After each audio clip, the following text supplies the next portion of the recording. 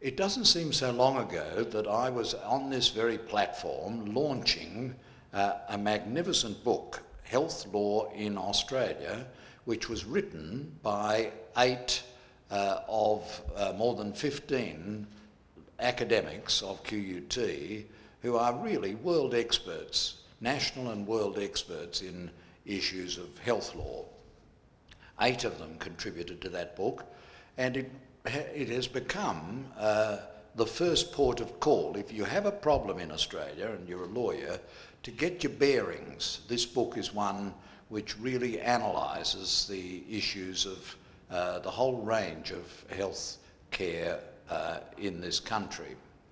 And recently, when I had to address a conference on guardianship in Australia, my first port of call was to this book published by QUT.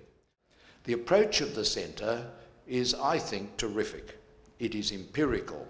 It's not just there dealing with words. It's looking at what actually happens, and that means going into healthcare facilities, going into hospitals, talking to distance nurses and others to find out what actually happens on the ground. What does consent actually mean in practice, and what can we do to make it more real?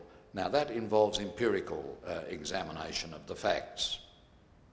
But as well as that, to be worthy of work in a university, it has to involve theory, it has to involve the past doctrines and the past laws, and it has to fit itself into the broader issues of public policy, and that means today, inescapably, the public policies that involve the funding of the activities of healthcare.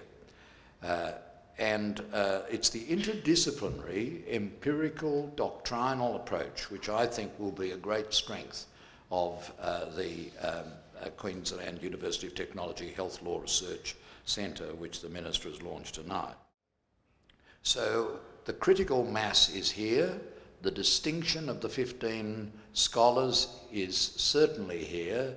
The work has already a very strong foundation in the research that has already been done and is revealed in the book Health Law in Australia, which is a magnificent work, and I'm sure that we're going to see many publications, wonderful work for higher degrees. There is already an LLM in health law, and help to PhD students, so that we send out from QUT and this Health Law Research Centre people who will be disciples, who bring the methodologies of the centre.